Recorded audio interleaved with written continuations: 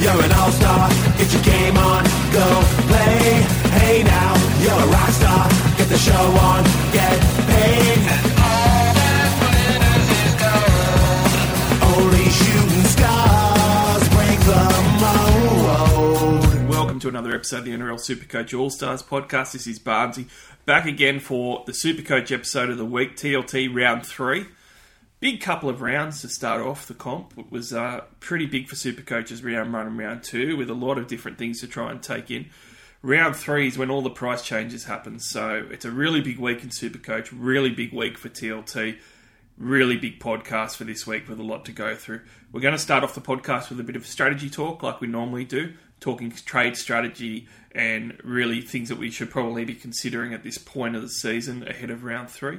Then it's going to be straight into TLT, where we're going to dissect TLT for round 3, go through each game, go through the captaincy options, and also the results and how we think that things might go. So for this particular podcast, TLT round 3, you're here with me. It's a solo podcast this week. So let's kick it off with some trade strategy and a few thoughts on this round ahead of round 3 kicking off.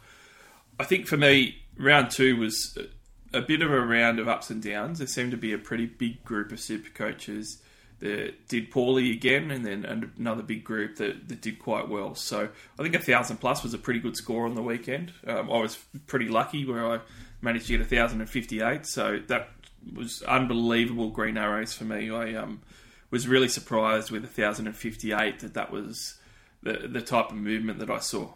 So it was definitely tough rounds in the first 2 weeks where we're not seeing the scoring that we were seeing previously in Supercoach, especially last year. So a couple of general thoughts and trade strategy to kick us off before we go into TLT. For me, this is where it always gets really hard in Supercoach. This is a time where it really kicks in. 2 rounds gives us a lot more info than 1 round. Now, I know that might sound a bit silly because it's pretty self-explanatory, but there's a lot of people that wanted to, I guess, knee-jerk after round 1, wanted to make trades after round 1 on guys that maybe they should have hung on to and things. Certainly I was talking to a lot of people, giving them advice and answering some questions, and a lot of what I was saying was it's only been 1 round, you should hang off on doing some of these moves. After 2 rounds, I'm a lot more comfortable with looking at some of these moves like dumping guns and different stuff. So certainly 2 rounds, it's not a huge sample size, but you do get to see a lot more. Sometimes there's a one-off game which has different trends or different ways that game goes. And the next game, it's sort of back to where you thought things would be.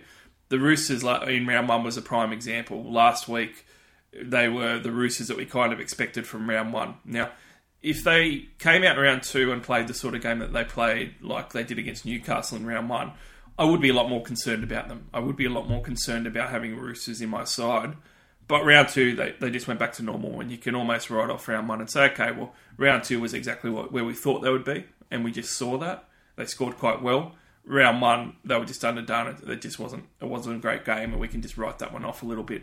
There's other guys as well, though, where you can kind of see a trend where the first 2 rounds it's been exactly the same. So, I'd use David Fifita, for example. He's a really good example because what we saw in the first 2 rounds is he wasn't getting very much ball. His clutch attack was way down. He doesn't hardly have any. He's got 1 line break assist, 1 try assist. It's just, he's someone who you're going to know by watching a couple of games whether they're going to go to his side enough. And I think that we saw in 2 games that they're not. And we're also going to see that his work rate is down across those couple of games where he's averaging, I think, under 10 runs a game or something like that.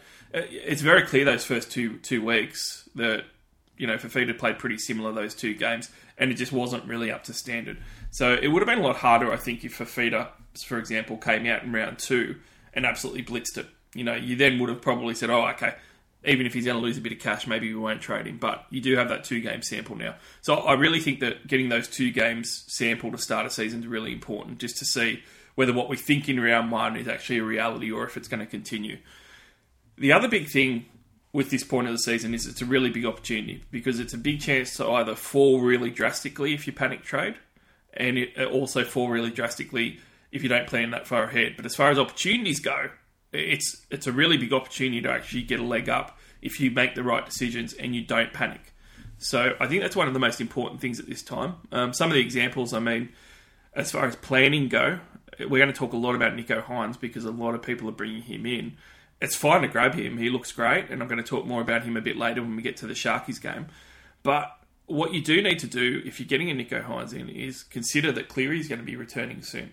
So you need to plan ahead and say to yourself, if I'm going to want Cleary in a few weeks, how am I going to do that? And if Nicho Hynes is in your halfback spot, that's something you've got to consider before you purchase him.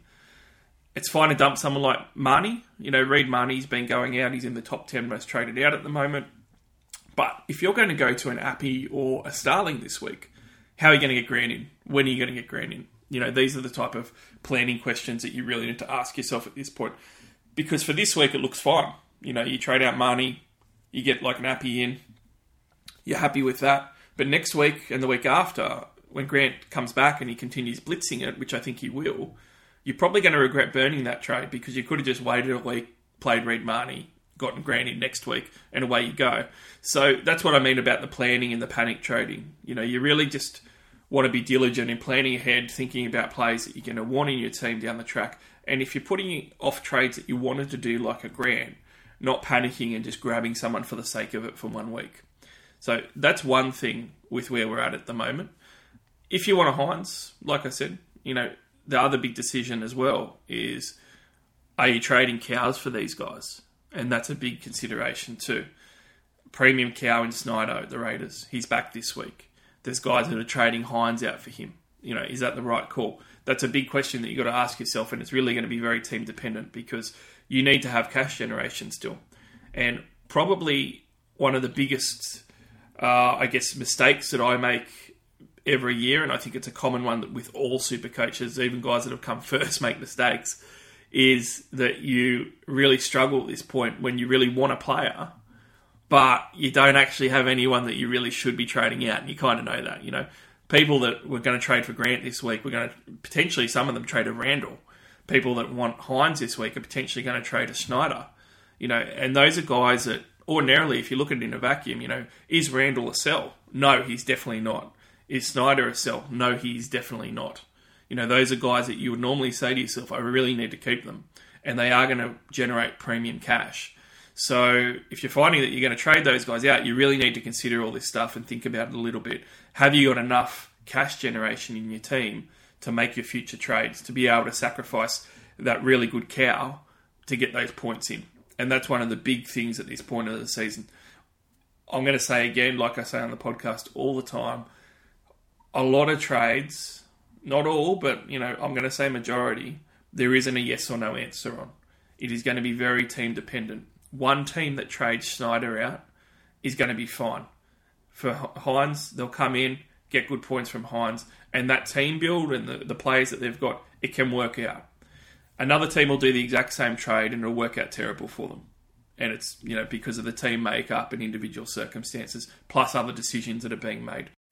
But we're going to talk about Market Watch and a few of the individual trades that are happening when we actually look at TLT. That's just some general thoughts and things to consider with your trade strategy when you're making these trades, because it is a really big week. And this is a bit of a make or break week. Not for your whole season. You can recover from everything at this point. But just for the start of your season, if you're looking to try and climb, or if you're pretty far back, you really need to give a lot of thought to this week. When we're having a look at trades, the other good thing to look at now is trends and where we're at coming into round 3. Now, like I said, there's a lot more information available. First 2 rounds, the average lowest margin of victory is the lowest it's ever been since 2010. So what that means in the NRL is we aren't getting the blowouts or teams getting roll-ons that we were last year. But in fact, we aren't even getting the blowouts in the first 2 rounds that we were getting more than the last decade of footy that we've seen. That's quite extraordinary. It's not even just like we're going to go back to the pre-6 again rules. This is like 12 years ago was the last time that we had such a low margin of victory. That's pretty big. 26 was the most points that any team scored last week. And we had 2 teams score 15 and 16 respectively in round 2. And that was actually enough to win those matches. So all in all, in round 2, we saw scoring is very, very down and not just a little bit. Round 1, we've seen now that a team 1 scoring 11 and another team 1 scoring 6. Between both round 1 and 2, only one team has actually scored 30 plus in a game of footy. That is remarkable, and it is very different than what we were used to seeing last year. So less attack isn't just a possibility, it's there. There is far less attack at the moment, and that's not even just compared to the last couple of years, but compared to more than a decade of footy now in the NRL. The stats are there to prove it in the first 2 rounds. So you need to make a decision now in Supercoach whether you believe this trend is going to continue or whether you think it's actually going to, go right back up and scoring is going to skyrocket. I think it's very much in between. I think your best case scenario is that we won't see as low a scoring as what we did the first 2 rounds, and we'll see a couple of more blowouts here and there. But I don't think that we're going to be anywhere near the scoring that we saw last year. You need to make that decision yourself, though. If you believe that, looking into the future in your crystal ball, then you have to believe that the highest priced players at the moment are definitely overvalued, and by a fair bit. And that's something that's not really going to change. So if that's where you're at and you believe the stats that we've seen the first 2 rounds of the season, trading out a high value guy and buying them back later is fine. If you buy the right players that are incoming and you do that, you're going to make money and your team's going to be better. So, for example, we talk about this all the time in Supercoach. Ever since the dawn of Supercoach starting, you're looking at like 100k plus off a cheapie, and then you're kind of satisfied that you made enough money to pay for the value of the trade to trade them back out. You can trade some of these top line guns, make 100 to 250k off guys like a Fafita or a Turbo, and trade them back even in a few weeks possibly, and you're going to make that cash. So there really isn't any difference in how you make money. You just have to make sure that you're doing it. So if you're trading a Turbo now, you're almost guaranteed you're going to make at least 250,000. But I would hazard a guess that you're probably going to make even more than that. And that's like getting 2 cheapies ripened and out of your team. So paying for an extra trade to get him in, it's absolutely no problem at all. You have to obviously factor in the expensive trades and the trades that you're burning, but we're going to talk a bit more about those scenarios in discussion on TLT. But really important to look at those trends, though. I'll finish off on repeating those before we go into TLT. First 2 rounds of this year, the lowest margin of victory since 2010, and only one team in those 16 games that we've seen has scored 30 plus points in a game. That is not much clutch attack at all compared to what we've seen, and it is far less than all these guys are priced at. So really, really important when you're considering holding or selling guys, and also when you're considering buying guys, changing your strategy a little bit perhaps. So on to TLT round 3. Now, when we're looking at TLT round 3, the first game of the round is the Sharks and the Dragons. This one's quite a good matchup, actually. I'm looking forward to this one, the local derby that always the Sharks and Dragons get up for. When we're looking at the teams, we've got the Dragons side with Andrew McCulloch out now, and Mbai shifting from the interchange to hooker. That's going to be really interesting for draft, not necessarily for Supercoach, but for draft, I would be targeting getting in Mbai. When you look at the Dragons bench that they've named, Gazowski, Jackson Ford, Josh Kerr, Jack DeBellin. It looks like that they're planning on Moses Mbai potentially playing 80 minutes at hooker. And that's going to be a big deal for draft. It might even be a bit of a smoky for Classic, but he is available at centre wing. I'm going to say it's more of a draft move, though. For the Sharkies, big news is that Teague Wilton's copped a 1-match ban. So because of that, it means that Talakai replaces him. And that's a big deal for draft too. So Talakai could be a really good plug and play for this week. So if you look at targeting him for draft, that could work out really well for you, especially when you look at the bench when they've got Braden Trindle coming onto it now. So now the Sharkies are running with a 3-forward bench with Trindle on there. That could work out quite well for someone like Talakai to get good minutes at the moment in the starting 12 jumper as a plug and play for draft purposes. When we're having a look at the Supercoach trends in this one, though, there's only one name to really mention, and that's Nicho Hynes. He is one of the most traded in players at the moment out of anyone. He's coming in to a heap of sides. He was already around 18% ownership, but now we've got 9% of coaches currently trading in Nicho Hynes. Dual halfback, fullback, most coaches are bringing him in halfback as you should, 685,000. Now, when we're having a look at what he's done the last 2 weeks, it's pretty remarkable. He scored 101 points on the weekend against Para, and he scored 72 points against Canberra. 36 and 37 base. So averaging a 37 base for his first 2 rounds is really good for a half. That's raw base without his base attack. One of the things that's really evident is that he's running the ball. He's got a lot of usage of the ball, and he can basically do whatever he wants because the Sharks are basing everything around him. He's also a goal kicker, so he managed to get an extra 10 points in his first round score against Canberra, where he really wasn't doing anything as far as the flashy stuff or getting all the assists or the line breaks that we used to see from Melbourne, and he still managed to score 72 points. Even last weekend, I think a lot of people would have thought that he wasn't going to ton up at all, but he managed to do it and score one of the top scores of the round. So when we're looking at Nicho Hynes as a buy, I think he's a fantastic buy. I had him most of the preseason. I really liked him. I talked him up on the Sharks preview podcast in the preseason, and I thought he was a great buy. I still think he's a great buy. In fact, I think he's even better now because the first 2 weeks he's actually looked, especially the first half of the Canberra game round 1, looked pretty shaky. But that was him getting used to his role. And I mean, if he's looked shaky a little bit and he's still getting used to things and he's averaging 87 points a game at the moment, that's phenomenal. Now, I'm not saying that he's going to continue averaging 87 points a game, but he still hasn't scored a try. I don't think he's had a line break yet either. And he's got a really solid base. Like when you're considering his base attack plus goal kicking, it's going to be very hard for him not to get you 55, 60 points.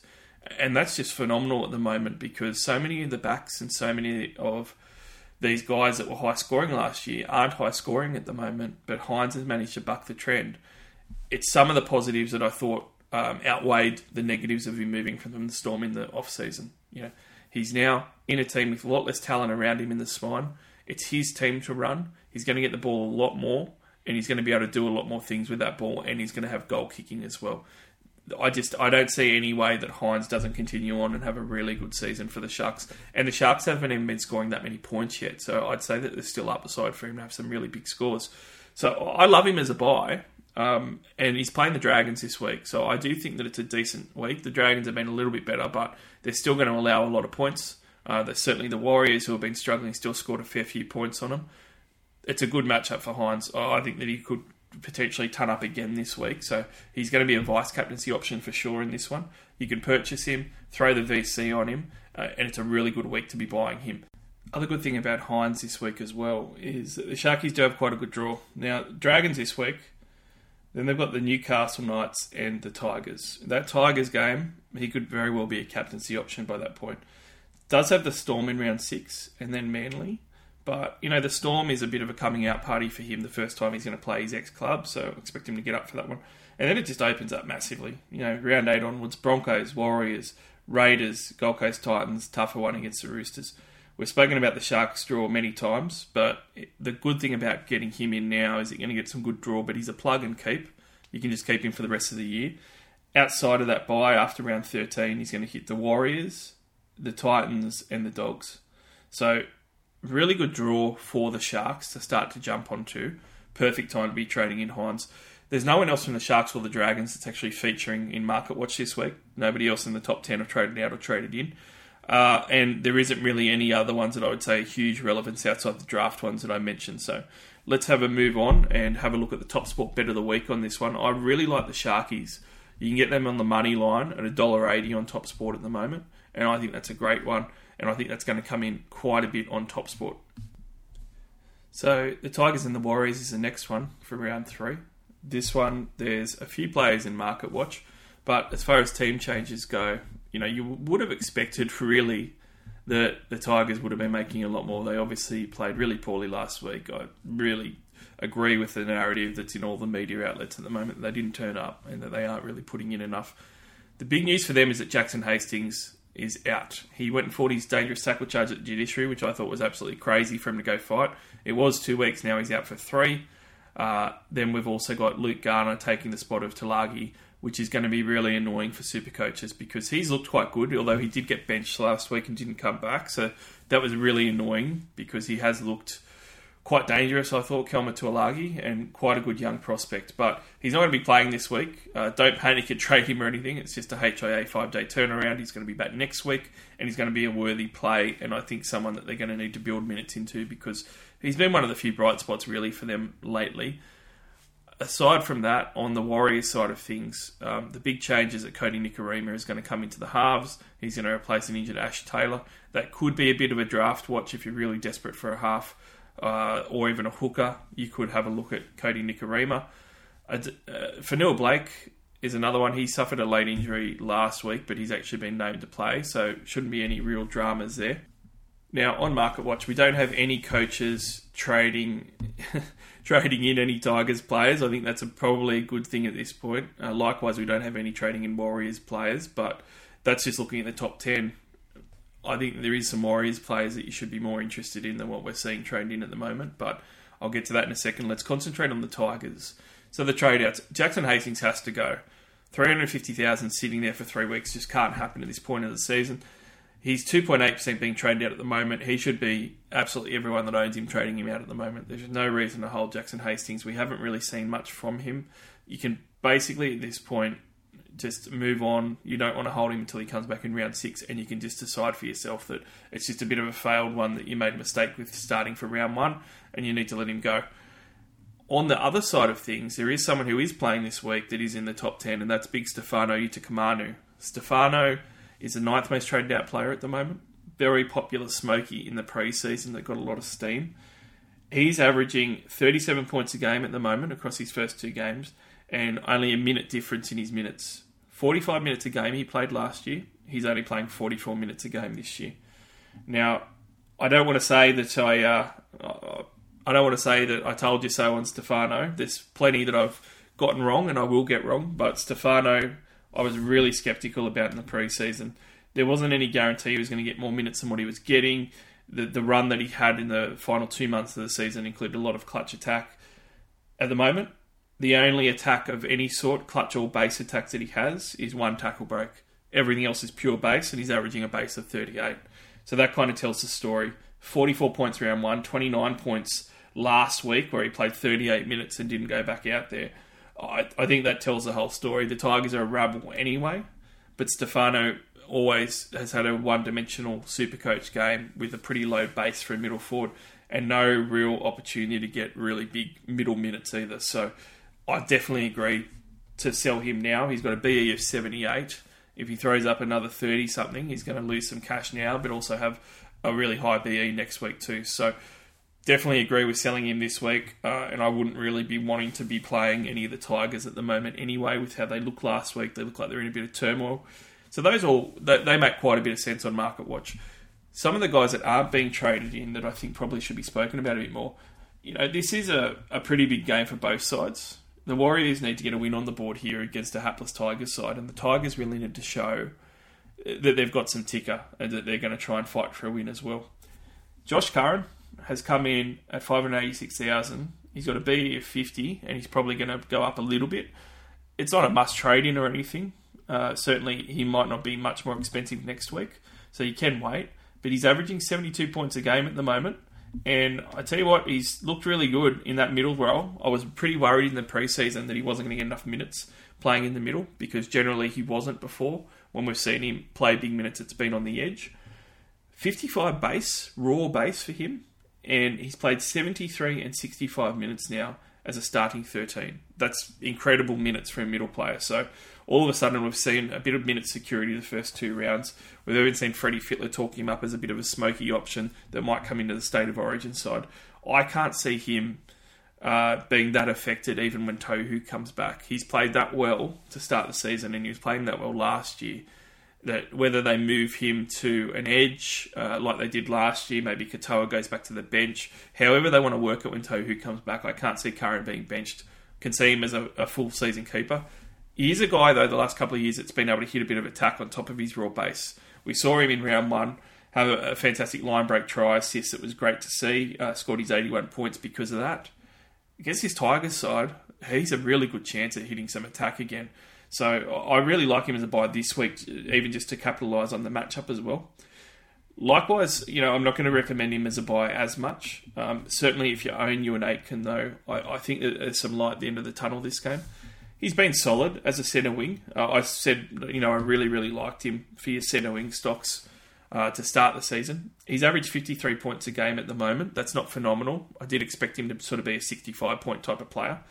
But the base is still really reassuring. For an edge-back rower, he's still scored 48 points a game in raw base on average for the first 2 rounds.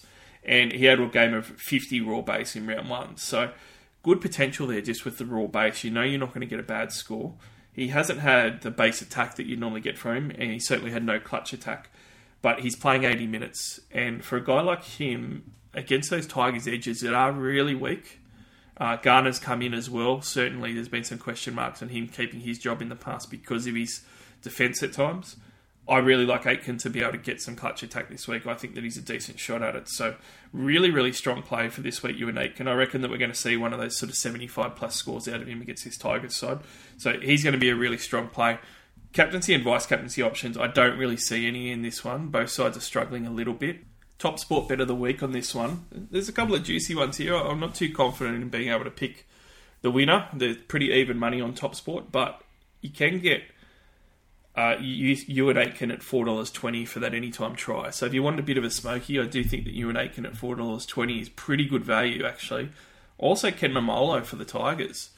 He's $2.06, and that's phenomenal value for a noted try scorer playing his ex-team. So really like those two, with the Mamolo $2.06 for a bit of a surer thing, or the $4.20 smoky on the Ewan Aitken try for his first one of the season against those edges.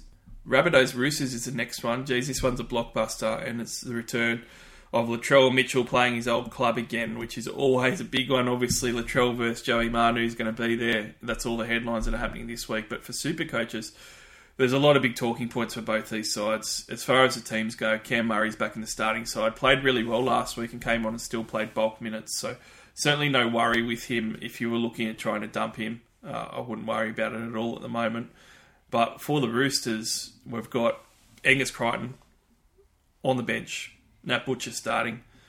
Tupanua still has to come through his concussion protocol, so he may be an out. Connor Watson's been named. NRL Physio, shout out to him, gives us great information. It's talked about the sort of ball joint shoulder issue that he had with the injury and said it's a 1 to 3 week injury. So there is a chance that he does get ruled out, so I certainly wouldn't be relying on him. Look, one of the important things to do when we're talking about the Roosters and Angus Crichton being on the bench, it's really a good example of a game that you should wait to trade someone out for. Wait until you get to this game. It's only the third game, because there's every chance that Angus Crichton does come into the starting side and that there's a late change. And if that happens, that might make you feel a little bit differently about trading him out. At the moment, he's one of the top traded out players. So people are trading out Angus Crichton actually more than anyone. He's now just overtaken Katoni Staggs and is number one most traded out at 6% of coaches. Well ahead of someone like Fafita, who's at number 5 on the list at 3.4% of coaches trading him out. It's really interesting. Obviously, the benching has played a big part in that. If Angus wasn't benched, I would actually hold him over David Fafita, and I'll talk about a bit more why with Fafita later. But if Crichton is starting, it's a little bit overstated, I guess, how badly he's gone. He's still gone okay. This is a guy who's still averaging 56 points a game. He's actually averaging more than Fafita is for $100,000 less in his price tag. He's going to have 105 BE, which isn't great, but in round 1 he threw up a 66-point game, which had a 56-point raw base. If he threw up a 66 again, it's not going to be that much that he's going to be dropping, and he's got the Roosters draw opening up. Obviously playing Souths too, that's his ex-club, and I think that we thought that the Roosters draw for these guys was going to open up from round 4. With how Souths have been playing, I'm going to say it pretty much opens up now. The Roosters are a real good chance of putting points on South still. And after this South Sydney game this week, it's when the Roosters have the Cowboys, the Broncos, the Warriors, the Dragons, the Bulldogs, the Titans, and then they hit Para, Penrith, Sharks, and the Raiders for the bye game. It's a phenomenal draw up until round 9.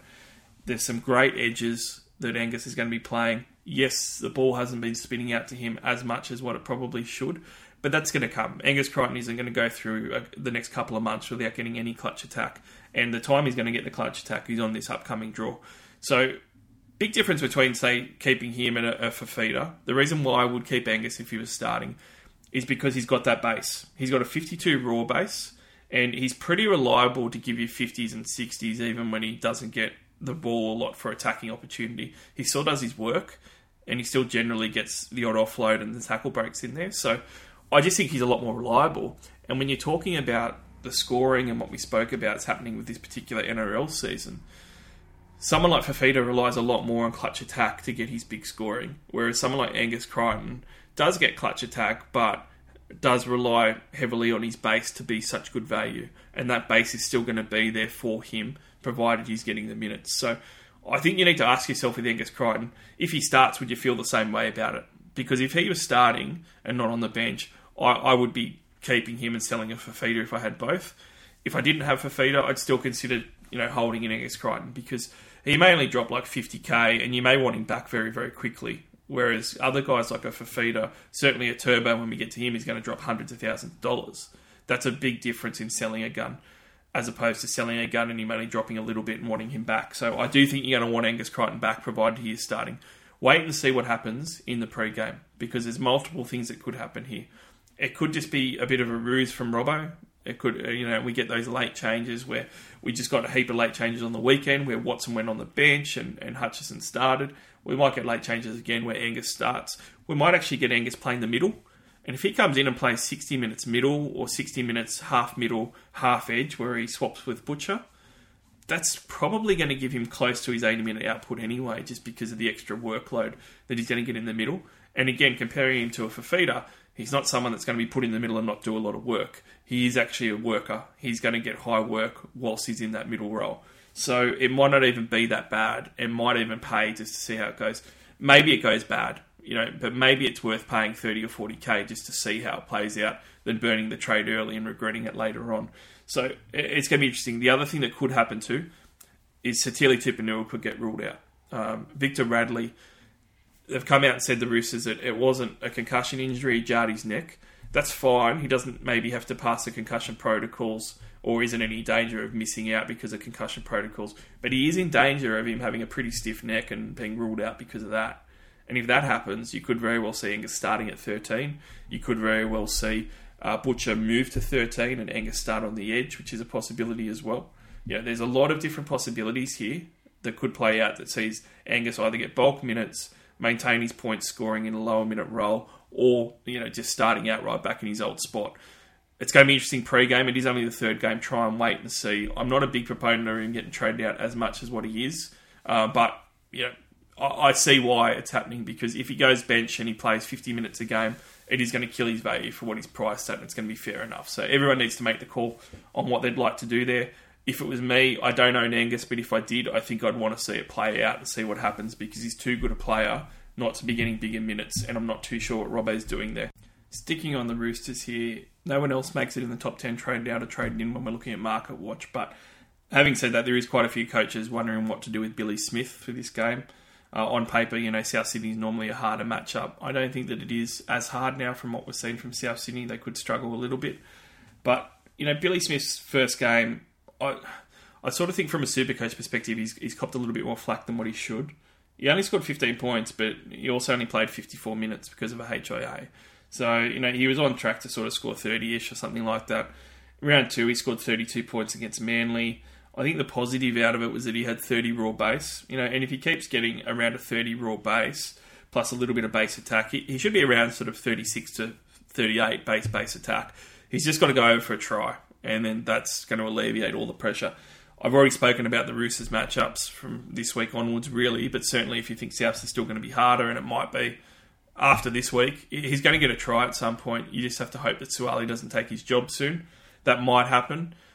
For me, I'm just going to be holding him for this week. I do see him getting a try now on the wing rather than at centre. I think it's a decent opportunity for him too. So I'm going to be hoping for a try. I think it's going to come in the next few weeks. He's going to get that LB try and that sort of 70 or 80 plus score, and that's going to get his cash really rolling again. And then you've also got him playing round 13. So you know what? This is when you just look past this matchup against Souths and look ahead a little bit. And this is where you plan a little bit if you're going to sell guys. If you're selling someone that's playing round 13 and you're really wanting to hit those buys hard, you might want to take stock and notice of how many guys that you have playing round 13 currently. Because you don't want to get 2 weeks before that big buy and say, oh, I've only got 3 guys playing, and then not be able to make many trades to be able to compete for that buy when you wanted to. Someone like Billy Smith, if he's a slow burn, it works out fine, because we've got another 10 rounds after this one before we hit round 13. And if that's what it's going to take for him to peak, that's going to be perfect, because he's going to peak at that buy, provided that he still obviously has his spot. And then he's going to give you points in that bye round, and he's going to be there for those good matchups, which you could actually play him for some of. And then you can just sell him then after round 13. So that's how I'm sort of looking at Billy Smith. He hasn't been great. He hasn't really stood out, but I think it's being overstated now how much you need to probably sell him. You don't have to. You can certainly hold and wait, especially with the Roosters clicking into form last week and the run that they've got coming up currently.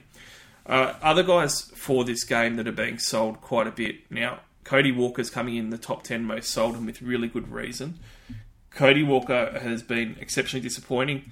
He is one that I got wrong. I sort of thought in the preseason it didn't matter about the tougher draw, because last year and the year before, at the start of the seasons, he had tougher draws and he completely disproved it. Averaged like 90 points against the Roosters and Melbourne across the first 2 rounds last year, something like that anyway. And he just hasn't looked like that at all this year. He's looked pretty lost, 27 and 17 points. He is someone at 735,000 and 199 BE. It's just a no question, you've got to cull him. What I would say is that in 3 weeks' time, I'm going to be talking about him like he's a buy, and I'm going to actually be targeting him because he might be 500k in a couple of weeks. They've got the Roosters this week, they've got Penrith the week after, and then round 5 onwards, they've got one of the best draws that you'll ever see leading up to that big buy. Round 5 onwards, they have the Dragons, the Bulldogs, the Tigers, Manly, Broncos, Warriors, Canberra, and Tigers again. Playing the Tigers twice in that couple of month period is an absolute godsend at the moment, especially for someone like Cody Walker. If you can get him for 500k, I actually think he's going to end up being a really good buy soon, because he's not going to keep averaging, he's not going to keep averaging 22 points a game. But if you own him, sell him now. Look at it like you can make a couple 100,000, and don't let your pride and ego get in the way. If you want to buy him back in 3 weeks, just do it, because you're going to make you 200k on him anyway. Just grab him in a few weeks' time and grab him for that run. That's exactly what I'm going to be doing. Even as a non-owner, I'll be targeting him. But certainly for this week, he's a massive sell. I think you've got to get rid of him with a 200 BE, and with how they've looked, just don't be surprised if you're going to be looking at buying him again in a couple of weeks' time. Bit of a smoky purchase for the Rabbitohs as well for this week. Campbell Graham has started off the season really well. Any long-term listeners of the podcast will know that I'm a really big Campbell Graham fan. I think that he offers a lot in Supercoach that gets unnoticed at times, especially for his runs. Very quietly, with no one talking about him, in the first 2 games of the season, he's got a 41 raw base, and he's actually averaged 69 points a game in the first 2 weeks. That includes a 60 in round 1 and a 78 against Melbourne last round. He has scored exceptionally well, and again, the draw hasn't even opened up for them yet, and it's going to shortly. The reason why I say this week for the Roosters game, normally you'd want to wait on a Campbell Graham, and you certainly can, but he's coming in at 495,000 at the moment, and he's got a 25 BE. So he's going to go up for next week's purchase.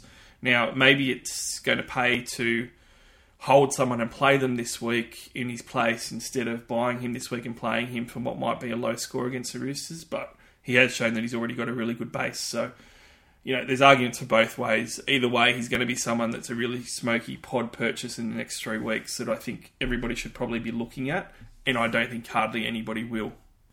2% ownership at the moment. That shows you what a massive pod Campbell Graham can be, especially for that Rabbits run. And when he starts making money in the next couple of weeks too, people won't be able to afford him or won't want to outlay that sort of cash. So he's a really good one to have a look at if you're looking at pod hunting for this week. On the Roosters side, the pod hunt is on Butcher. So certainly been a heap of questions about Butcher. Nat Butcher had a massive game last week for the Roosters. I thought he looked really good, and now he's been named to start. He's only 420,000. He's a minus 16 BE, so that's brought a lot of people in. Even in round 1, when he was on the bench, he still scored 41 points, and he still had 54 minutes. So I think a lot of people are looking at that and rightly saying, well, look, worst case scenario, he ends up back on the bench, but he's still going to make some cash. That's all fair and it makes sense. What I would remind people of is that round 1, Victor Radley went down, and the Roosters' rotation was pretty much shot. So they ended up with a lot of extra minutes in forwards than what they normally get. He's probably like a 40-minute type of forward, and that might be some scores of 35 or 36 points as well. So that's not going to be so great. And again, the same as what I said with Angus Crichton, if you get to that game and he gets benched, then things change a lot. And you need to ask yourself if Butcher was named on the bench to start playing from there, would you really like to buy him this week? And I think the answer for most people would be no. So something to really consider. He does have the minus 16 BE, so I get why people are panicking and thinking they need to buy him now. I don't actually think he's a buy. 420,000 is pretty expensive. Minus 16 BE can be eaten up pretty quickly with a couple of bench games and not making much, and then you've got to trade him out again. If he solidifies that role, he could be really good, but Angus Crichton's on the bench. We don't know what he's going to be doing. He may very well come on and substitute Butcher 20 minutes in, and then Butcher starts and still only plays 40 minutes. It's way too much risk for me to look at it. Butcher's a great young player, but Angus Crichton is better. Captaincy and vice-captaincy options for this one. Look, I think it's really a captaincy type of option for this one, more than a vice-captaincy, but you could go the vice-captaincy on James Tedesco. Teddy had a really good round last week. Got a little bit back to the James Tedesco that we know, scoring 84 points, and it was a really solid 84 points too. He had the 30 in his base, but it was really his base attack was back, and that's, I think, what you really want to see in Tedesco. You want to see him running, getting the tackle breaks, and getting the offloads. And when you were dissecting his stats, he had 18 runs, 3 offloads, and 6 tackle breaks. That's the type of base attack that has made Teddy really, really solid as a captaincy option before. He had 1 line break assist, try assist, and that's great. He's normally going to get those each game, but he really didn't have the bulk clutch attack, and he still managed to score 84 points. Certainly with the way the Rabbits' defences looked, especially on their edges and out wide, I think that he can definitely get more than 1 try assist, 1 line break assist. He's probably even due for a try. He could be in for a really big game. One of the things that's a slight cause for concern on the con side of captaining or vice-captaining Tedesco is that last year, his 2 Souths games, the early Souths game in round 3, he scored 74 points. But the late Souths game, when they got trounced, he only scored 18 points. Now, that's a very different Souths team, so I don't think they're going to have a game where he scores 18 points again. Having said that, Souths aren't in the top half a dozen teams as far as his highest scores ever. He generally hasn't scored exceptionally high against them. The highest score that he's had is 126. But those are just stats that are food for thought. It is a very different Souths team at the moment than what we've seen in years past. I do personally think Teddy's going to have a big one. You could vice-captain if you want to be safe. I did that on the weekend, and I was really burnt by it because the guy who I captained in Fafita ended up being a lot worse than the 84 points I would have gotten from Teddy just going straight up. So I do think that he's an option for the captaincy this week, particularly with what we've seen from Souths. And I do think the Roosters are pretty fired up after the Manu stuff last year with Latrell to really go in, and they're in pretty red-hot form compared to Souths when you look at how the Roosters actually played last week. So Teddy's definitely there as an option. Top sport bet of the week on this one. Have to say the Roosters at $1.60, absolutely love it. The line is -4 on Top Sport, which is $2. So there's some really, really good value on Top Sport to back the Roosters this week. And I do think they'll win compared to how Souths are playing, how the Roosters have been. But this is a great opportunity just to take a moment to tell you all about a fantastic partner of the All Stars podcast in Top Sport. Topsport.com.au. Go straight there or download the app. And Top Sport, if you haven't heard of them before, is 100% Australian-owned bookmaker. They have often some of the best odds in market that you will see, and they take really great care of their customers. We do have a special promo code for All Stars podcast listeners, and that is SC All Stars, all one word. Pop that in the promo code when you actually create an account with Top Sport, and they'll take really good care of you as one of the listeners of the podcast. One of the other great things that TopSport does have is markets for fantasy point scoring. Now, it's not exactly the same as Supercoach, but it's pretty similar. They've got player performance markets. If you go to the player performance tab in each game, normally those markets aren't up until the day of the game, so don't get discouraged if you go in there and can't find them now. But definitely the day of the game or the day before, you'll see player performance markets pop up. And what they are is some individual fantasy score markets. Like, for example, last week there was over-under on Fafita scoring above 50.5.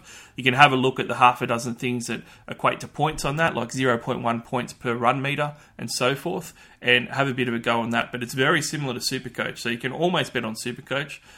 Just have a look at the point scoring system to get an idea on it. But that's a lot of fun too, because you can do on all these bets on fantasy scoring and stuff on TopSport now, which is great. So jump on TopSport, www.topsport.com.au. Use the promo code SC All Stars to open an account today. Panthers v Knights is our next game. Now this one is interesting because we have Nathan Cleary on the extended bench in jersey 24. He's apparently looking really good. Was supposedly a full participant in training as well, so he's meant to be quite close. They're apparently going to see how he is on Friday before they make a decision on if he's going to play or not. So he could be back this week.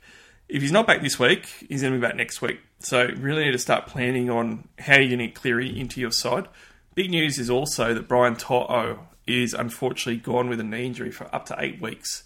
That's opened up an opportunity for Taylor May to finally jump in. At $250k, he's going to be an option, but you do have some weeks to wait before you need to buy him. So I'd be keeping him up your sleeve just to see what happens, because there's not going to be any price changes right now. You don't need to bring him in and play him. So you may as well just wait and not do that right now. I think it's much safer to wait and see what happens the next couple of weeks there. Fisher Harris is named to start, so certainly if you own him, you'd be really happy because he was supposed to be out, and I'm really surprised he's not. So you need to keep looking at that one before kickoff to make sure that he is going to play. For the Knights, Fitzgibbon's out. He's replaced by Barnett and Croker coming on the bench. Clemmer is still not ready to return and apparently got knee surgery, so a few weeks out for David Clemmer. Big changes. These are two sides that have been going really well. Arguably the two most impressive sides in the competition so far. The Knights especially have been a much better side than what they have been. Kalen Ponga was out last week and they still smashed the hapless Tigers, but Ponga is back this week. Most traded in players. We've got a couple of Panthers here that are getting a lot of love on Market Watch this week. And the first one is Big Billy Kickout. 520k. He's a -2 BE. So he certainly looks good for a trade in averaging 87 points a game at the moment. He's played 71 minutes last week and 57 minutes a week before. 71 minutes is way more than what he's normally going to play.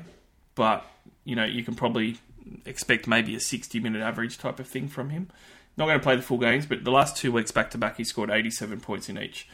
Certainly, I don't want to talk him down too much. He's very popular. Second most popular trade in at the moment with 7.8% of coaches getting him in. And I get it. He's looked really good. Couple little caveats with his scoring, though. Last week he started off on fire, had a phenomenal charge down try that he scored against the Dragons, which, he's been scoring bulk clutch attack points the first 2 weeks.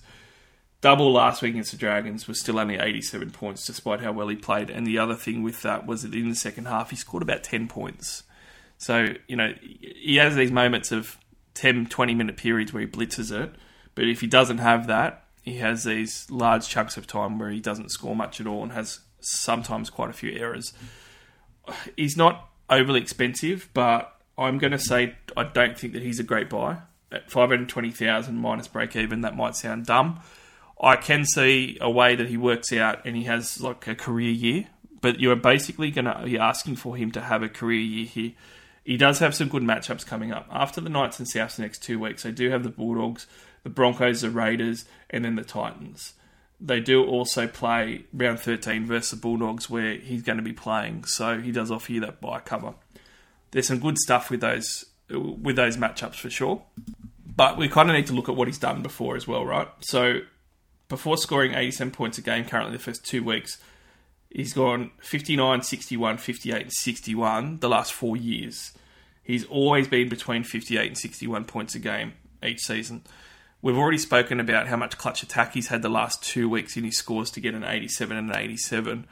And we've already spoken about how clutch attack is hugely down and scoring is down in general. So I tend to think that some of these tries and things that he's getting are going to dry up. And that's why I'm not going to be getting him myself. Fully, though, could see him having a bust-out season and maybe he's going to be pretty good value. Maybe he's going to have a career year. I think I'd be tempering expectations, though, because you are going to get some lower scores. Newcastle's defence has been really good. Now, this could be a low-scoring game if Cleary doesn't play especially. And, the Penrith Panthers could well and truly lose this one as well with how the Knights are playing. If that happens, I could see a sub-50 from Billy Kickout this week because he rarely goes sort of 3 or 4 games in a row of really big scores. That would be my concerns with him. But I don't want to talk him down too much. He has started off the year really well. If you are buying him, you are kind of banking on a really good run of form that we don't normally see him consistently do, and also on a bit of a career year. There's a chance those things happen. He does look really good. I'm not going to bank on that. I think it's too much of a risk.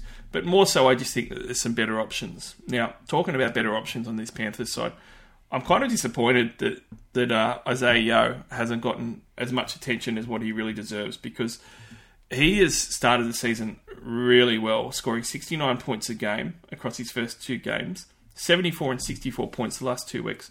But the biggest thing with that is the last 2 weeks, his raw base has been 56 in each of those games. If you've got a second rower that's going to get 56 raw base, that is absolute gold in a season that we've already spoken about. We expect it's going to be down on clutch attack. So when you have a season that's going to be down on clutch attack in Supercoach, what you probably want to be focusing on in your forwards is the guys that are going to be unaffected by that. Yeo is going to be unaffected by the fact that we're going to have less clutch attack than what we had last year.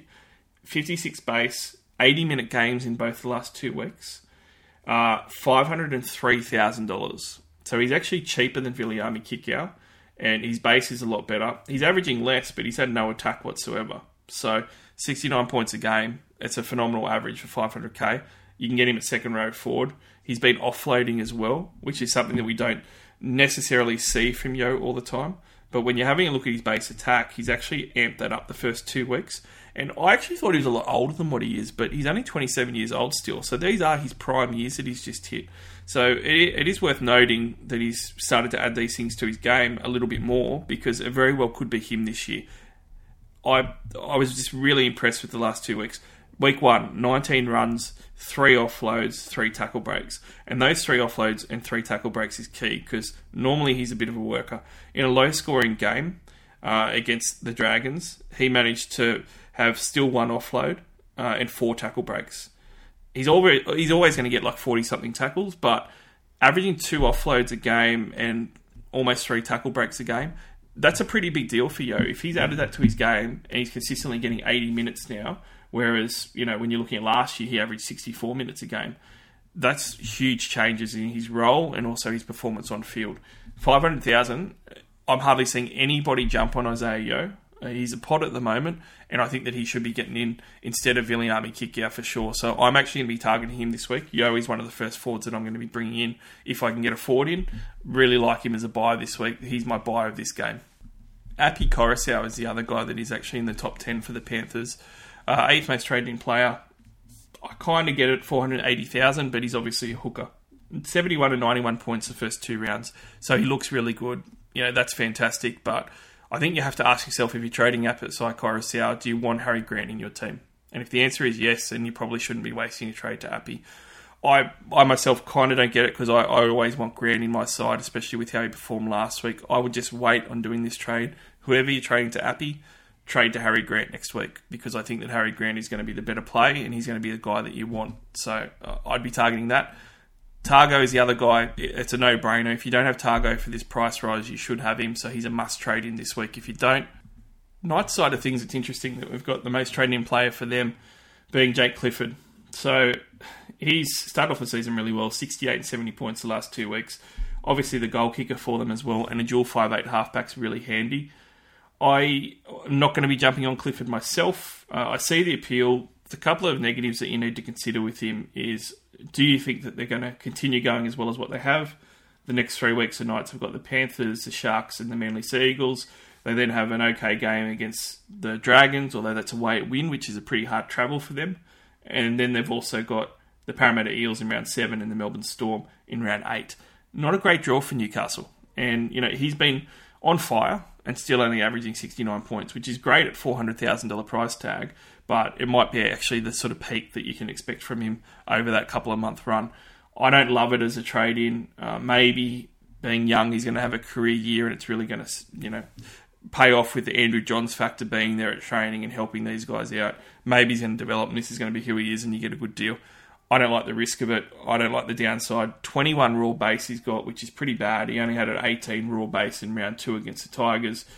Goal kicking's nice, but again, if you think the Knights are going to keep going like this, okay. If you sort of think that they're going to get some losses soon and their attack might fall down a little bit, which I do think that's the case, then he's going to go down quite a bit.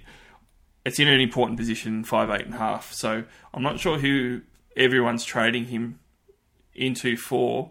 But if you're trading a Snyder or an Ilias, I think it's a big mistake because those guys are going to make some money. And it's not like Clifford is like a Nico Hines where you can kind of talk yourself into it because of the points that you're getting. I don't think you can do that with Clifford at all. Cleary's coming back soon. So, certainly if you're trading your first choice halfback for a Clifford, why not just wait and get a Cleary in the next couple of weeks and save up for that? I really don't like the trade-in very much at all of Clifford. And I say that acknowledging that he's having a really good season, and certainly in real life he's played really well for Supercoach. I'd be holding off myself. When we're having a look at the top spot bet of the round for this one, it's interesting markets for this because I'm really not sure how the Panthers are going to go when you consider some of the outs that they have. Obviously, Brian To'o is out. And then you've got some other guys that are in doubt, like James Fisher-Harris. But they're only paying $1.23, the Penrith Panthers. They're playing in Bathurst, so it's more of a Penrith home game than a Knights one, but it's still not at Penrith Panthers Stadium. Newcastle Knights, $4.20, and they've been playing really well. They've got Kalen Ponga back. I'm going to take plus 11.5 on Top Sport at $1.95. I reckon that's a pretty good each-way bet to say it's going to be a tight game and Newcastle can still lose it and you're going to cash in. Next game, we've got a bit of a blockbuster with the Eels versus Storm. The Eels have had a really good record against the Storm in recent years, and the big out for the Storm is obviously Harry Grant is now sidelined due to testing positive for COVID. Now, you'd hope he's going to be back next week, which he should. There's always a chance that there's going to be some lingering issues that he might miss 2 weeks, but certainly if you were trading in Grant this week, you've dodged a bullet. If you own Grant, you'd be really bummed out like I am because I got him in last week and I really enjoyed it. He scored 91 points last week and he looked absolutely phenomenal. But, you know, you've got him in your side probably back for next week. If you're going to buy him, I wouldn't panic and get another hooker in. I would just wait. If you've got to play a Randall or play someone lesser this week, you just play him, wait until next week and get in Harry Grant because he's going to be the guy that you'll want. As far as the changes go on the Eels side of things, there isn't really many aside from Nathan Brown starting. Obviously, it's going to leave a bit of a hole with Grant out. I'm not sure who's going to go into hooker yet. There might be a bit of a Kenny Bromwich shift to 9. Maybe that Tyrone Wishart gets a start. Or maybe Nick Arena comes in from jersey 21. Either way, for the Supercoach purposes, Pappenhausen has certainly returned to form a little bit, and he's playing an Eels side at home in Amy Park after putting up a match-winning field goal last week. Probably the big thing, though, is that I think that in real life, Pappenhausen had a really good game and was a match winner for them with the field goal, but he only scored 51 points. In the first 2 rounds, he scored 51 and 71 points. So, you know, averaging 61, well below his 79 and 71 the last 2 years. He's probably going to pick it back up. Will it be this week against the Eels? I wouldn't be confident enough to put the C or the VC on him. He's got 107 BE. I certainly wouldn't be trading him just because of that. He's not one of those guys that you should cash in on. But I don't think that I'd be captaining anyone in this one either. Cameron Munster has been reasonably popular the last couple of weeks. He is someone that I can see going well against the Eels. He scored 74 points last week. That included a try. It also included a line break, so he did have the clutch attack in there. I do really like him as a buy this week. He's obviously only played the 1 game, but they do have a good run after this week. I do think that he could go well against the Eels this week. So certainly if you've got a Cody Walker to a Cameron Munster for this week makes a lot of sense. And he still had the solid base attack last week that's going to ensure Cameron Munster's 40 pluses that he's going to get as a floor is always going to be there. I thought he looked good. I didn't think that he looked outstandingly better than what we've seen the last couple of years, but it is only 1 game, and 5'8" is a real troublesome position. So certainly Cody Walker owners should be looking at a Cameron Munster upgrade, and they're going to actually cash in some money from that as well and make some cash of about 80 grand by doing that trade. Certainly do it this week. As far as the game goes, I think it's a lot harder match up. The Storm were really good last week against Souths in the first half and look like, the Cameron Munster, Ryan Pappenhausen and Harry Grant threesome were going to put huge points on, maybe 3 tons between those 3 guys. And then the second half came and South Sydney really rattled the Storm a little bit, I thought, and it makes you wonder whether, a game against the Eels like this is going to be high point scoring for them. This could be a bit of a low scoring slugfest, in which case I don't really love any of these guys, and certainly I wouldn't be captaining any of them.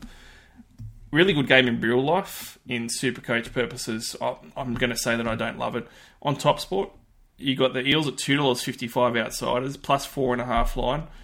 Look, I really don't know how to split this one, but I am going to say that I think it's going to be a close one. So I'm going to pull out that line to plus 7.5, and I'm going to get $1.65 from that on Top Sport for the Eels, and I reckon that's a pretty good one to go with if you think it's going to be a tight game between the Eels and Storm.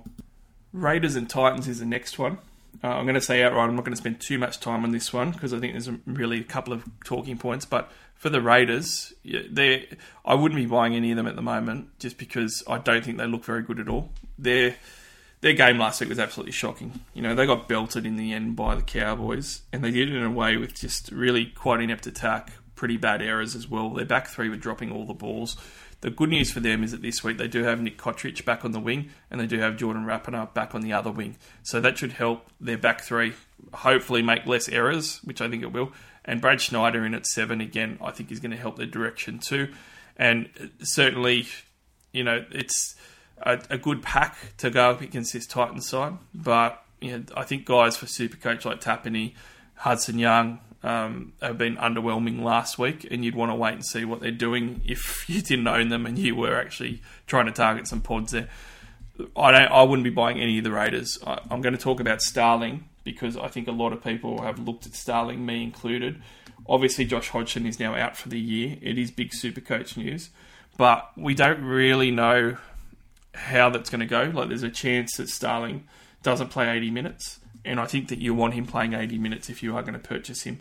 343,000, he's going to make some money. But round 1, he played 73 minutes and he scored 46 points. Round 2, he played 57 minutes, which could actually be his role going forward anyway as a starter. And he had 39 points. So I think you want to really see what his role is going to be before you actually go and jump and get him. He's got a 28 BE. He's not going to go up that much. You're still going to get him easily sub 400k in a couple of weeks unless he goes nuts. And you can sort of see his role a little bit better, how he's going, and also how the Raiders are going. Because after this Titans game, they've got Manly, and then they've got the Storm. Then they have a bit of a reprieve against the Cowboys, although the Cowboys just smashed them. And then they have the Penrith Panthers. So you could argue, if you think that the Cowboys are going to do a number on them again the next month after the Titans game is actually really hard for them. So, they do have a lot of home games coming up, but they've got pretty tough opposition as well. So I would be holding off on any Raiders at the moment until we can see a bit of form from them and what they're going to be doing. Starling's numbers stack up if you can get to 80 minutes, and that's what you're going to be waiting for, and that's the key. What you have to ask yourself, and I've said this to so many people that have been grabbing Starling and putting him in their sides, what are you going to do with Harry Grant? If you're getting Starling in for Armani or something like that, and Randall is your other hooker, are you fine to not have Harry Grant for months? And that's sort of the decision that you need to make.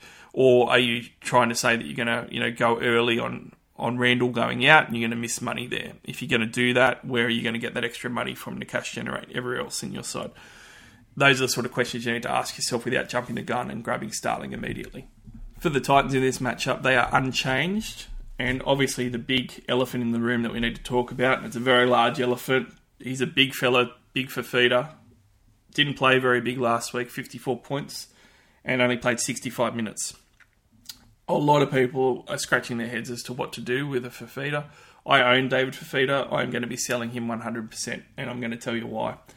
He scored 54 points last week against the Warriors. I actually captained him myself, so that was disappointing to get double 54, but it could have been worse. Look, he had a raw base last week of 30. He had a raw base the week before of 34. He's always had quite a low raw base, but if he's not going to get much above 10 runs a game, that's just not going to be enough for him to even get the attack. If the attack's down and his work rate is going to be so low, it's going to be really hard for him to get close to replicating what he was doing. I think that you've got much more solidarity in keeping guys who maybe haven't scored that well like Fifita has, that have a really good base normally anyway. If you've got higher base guys like an Angus Crichton, it's a lot easier to take the hit on less attack because they're still going to get decent scores. If Fifita didn't get that line break try assist last week, he would have been sitting on around 30, which is just a terrible score for 750,000 as a forward. You can maybe cop it every now and then from a back, but I just don't think that you can cop that from a forward. He's got 130 odd BE. He's almost $750,000. At the moment, my trade is going for Fifita down to Yo, and I'm going to get $250,000 to play with, and a guy that is currently outscoring him by 12 points a game in Yo, and has that strong base, and it isn't going to fluctuate down to 30s or anything like that. I was also on an eye test outside of the stats point of view, really worried about Fifita. He came off and played 65 minutes. If that's going to keep happening or he has fitness issues, that's going to be a major problem for his value, and I just don't want to risk that at the moment when he's going to drop a huge amount of coin. The other thing too with Fifita as well, on the eye test side of things, half of it's Holbrook's fault. They're not going to that side at all. He's just not getting any ball to be able to do anything. But at the same time, he's been pretty lazy in what he's been doing. I know some people say, oh yeah, but he's an edge back rower. It's not his job to go and look for the ball. Yeah, it is a little bit, okay? If you're getting paid $1.2 million a year, you need to make plays and you need to go looking for the ball a bit. You'll see Trbojevic take hit-ups. You'll see all these star players take hit-ups outside of where they're meant to be on the field normally. He needs to go in and take some hit-ups. He needs to take some runs. There were some really telling signs for me in those games watching them. There was a point where, there was a loose ball and he kind of, ambled over towards it, didn't really run with any type of urgency at all, and it was like 25 out from his own try line. And when he picked it up, he didn't run to try and make some meters. He tried to throw a pass to Jaden Campbell to have a run instead and take a hit up rather than taking it himself. That's one little thing, but there's half a dozen of those in each of those games where I just think that he's looking a bit slow, he's looking a bit unfit, and I don't know what it is. So it's going to be really hard to hold him for me. I think that you really need to sell him. If in a few weeks' time he looks really good, then certainly buy him back. But it's not like it's looking like there's going to be a heap of clutch attack for him in the future with the attack that Holbrook's got there either. So I think he's a really easy sell, actually, and you can do a lot with that money and almost get two guns by trading him and someone else to a Yo and a centre wing upgrade if you want one, or whoever. Another popular Titans player at the moment is Beau Fermor, 380,000 dual centre wing second rower. I didn't think that he was going to get the minutes, but Proctor hasn't been taking his minutes off the bench, which has been really good. So he's been playing 80 minutes a game in the last 2 weeks. A bit two minds about Fermor. I think it's fine to go and grab him, but I'm not going to go overboard and say he's a fantastic purchase either. I think he could work out, or he could end up being a little bit underwhelming. Round 1, he played 80 minutes and he scored 36 points against Parramatta with a 32 base. Now, his base was a lot better last week at 42. Scored 77, which is great, but that also included a try too. So, I mean, he's a guy that has low base. We did see some good base attack from him last year. If you can get that up and get the odd attacking stats, and it could work out really good. I'm going to reiterate, though, that they don't have the best draw. They've got a couple of really good matchups, like the Tigers in round 4 and the Cowboys in round 7. But they've got then Penrith, Manly and Parramatta sprinkled in there, which aren't great for him. So, yeah, he's an okay buy. He might work out well for the price tag and for the dual. I just wouldn't be getting too carried away about him because he does have that low floor. So you are going to still get maybe 30s games out of him occasionally. So don't try and talk yourself into him being, a 50-plus staple in your centre wing. And I certainly would be buying him in your centre wing. I wouldn't be putting him in your second row. But he's certainly a decent enough option to have a look at now. If he gets any less than 80 minutes, though, that's your other risk as well if you purchase him. Top Sport bet of the week on this one. Obviously no captains or vice-captains, but geez, Top Sport have the Raiders at $1.68. I actually really like that for them. I think that they're going to bounce back. I do think that the changes of having a halfback come in and two wingers that are going to be able to catch the ball and do a lot better error-wise than what they did last week is really going to help. And I reckon Ricky would have put an absolute rocket up his team.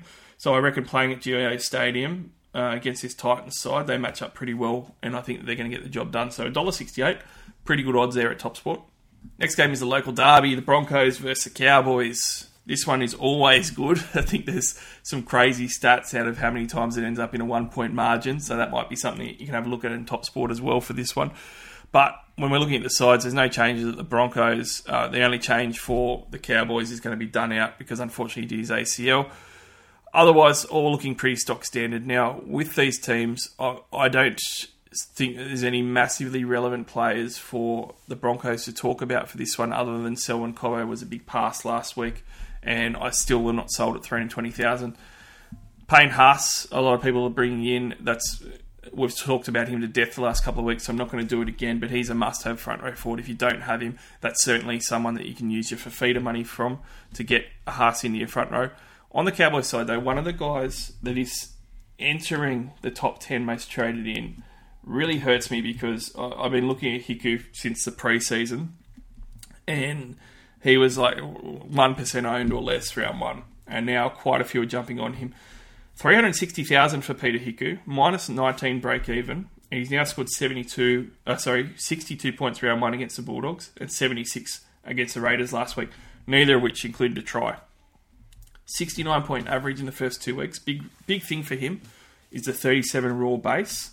And the tackle breaks and offloads for his base attack have always been phenomenal. And they've been there, on full display. So he's really giving himself a floor of close to 50 if you look at his base attack and what he's been doing. the thing with Hiku is, can he keep it up? Can he maintain his position? Can he not be out with injury? Those have all been issues in the past. But playing centre rather than wing, or even a stint at 6 is his spot, and that's where he is for the Cowboys. And the Cowboys have a pretty good matchup this week against the Broncos.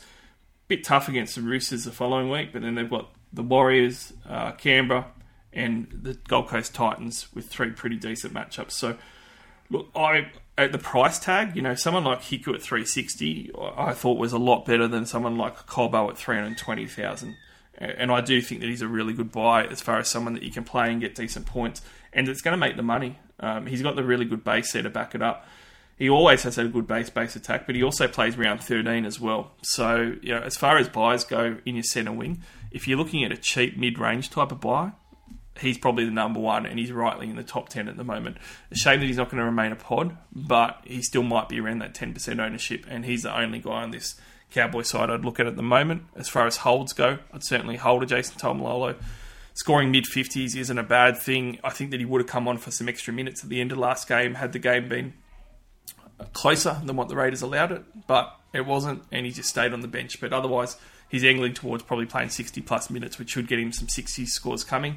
And against this Broncos side, I reckon he's going to really fire up against the pack. I'm going to call it 65-plus this week against the Broncos for big Jason Taumalolo. Very big hold for me. Last game of the round, we've got the Sea Eagles versus the Bulldogs. Wow. Trbojevic finally gets a decent matchup, although this is a different Bulldog side than what we've normally seen. So, look, we've got minimal changes between both sides. When we're starting off with the Sea Eagles, obviously Tommy Turbo is a big guy to talk about. A lot of conjecture as to, do you sell, do you hold, do you captain? A lot of people in two minds that own Tom Trbojevic at the moment. He's one of the most traded out players. Close to 5% of super coaches are trading him out, making him a top 3 most traded out player at the moment. Look, for my liking, there's too many people that think that there's black and white answers on Supercoach. I will never say that there is for a lot of the answers. I think you could go, yep, we can trade him and it's fine. I think you could also equally hold him. The biggest thing on both of those scenarios is what your team build is like and what you do with that. So what I mean is, if you're going to trade Tom Trbojevic, it's fine. You're going to make money out of it, but you have to make the right decisions with those trades. So if you trade him and you pick up a couple of guys that aren't good trade-ins, then it's not going to work out well for you anyway.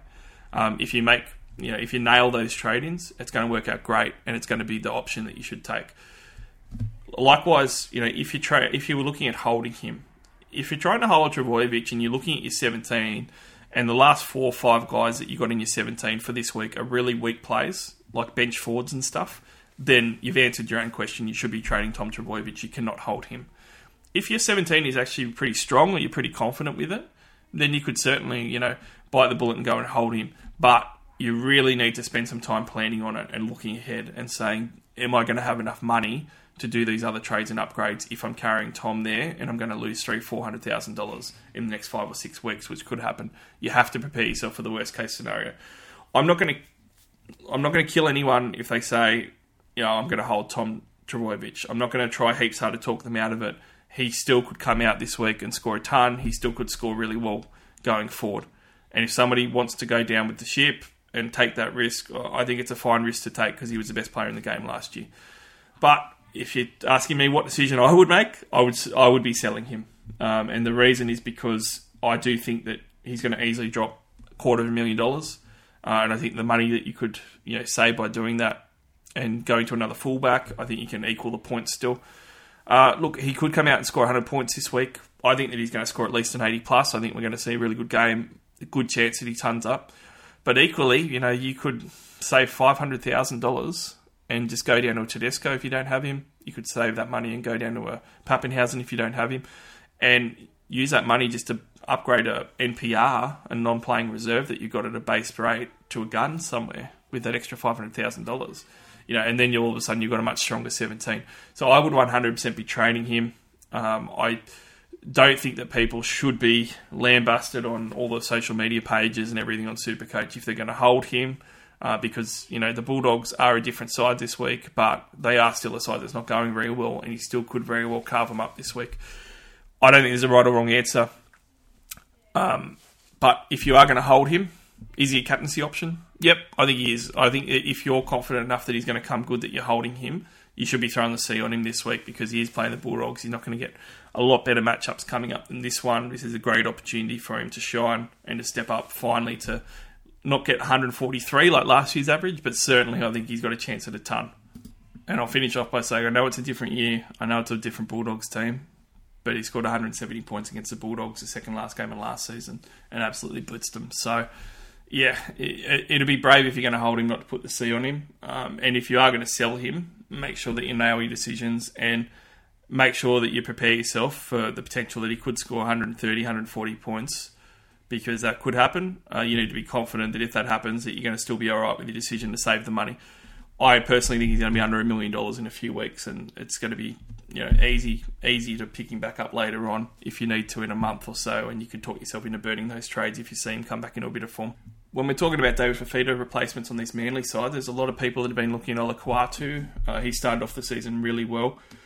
He's only around 500k as well, so there's certainly a lot of things to like about Holy Moly. First 2 weeks of the season, he's gone 51 and 77 points, and he's averaging a 47 base, which is pretty solid for an edge back rower. And he's played 72 and 80 minutes, so it looks like he's got an 80-minute role there, which is good. Look, one of the positives with him, though, is kind of a little bit of a worry if you're playing devil's advocate on buying or non-buying. 15 tackle breaks in the first 2 weeks has gotten him up to those 51 and 77 points. And that's a hell of a lot of tackle breaks for him to be getting.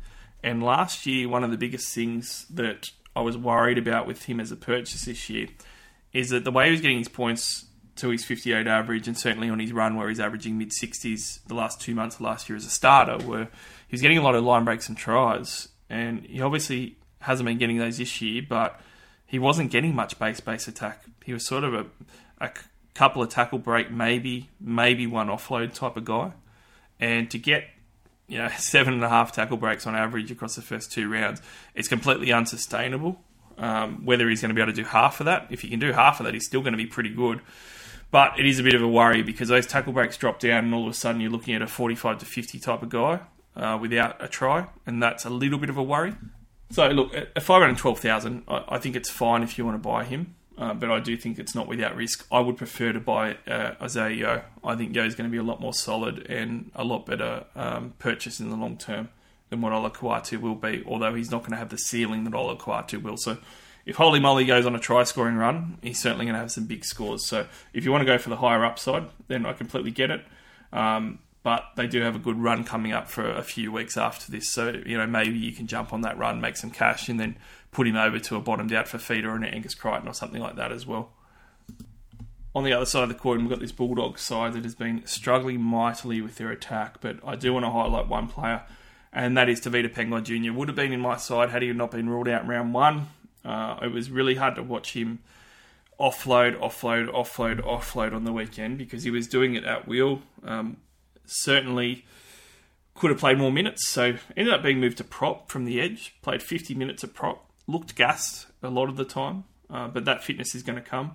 But 68 points with a 40 raw base shows you what type of base attack that this big fella is capable of. He ended up getting 6 offloads in the game, which is huge. 7 offloads, I should say. 2 tackle breaks. So 7 offloads and 2 tackle breaks in 50 minutes is phenomenal base attack, and it's why you buy someone like Tavita Pengai Jr. 570,000, he is one of those guys that's really low owned, that does have high upside, but he does have Manly, Storm and Penrith the next 3 weeks. So certainly if you're interested in him, he's only played the 1 game. There's not really any point in buying him right now. You may as well wait.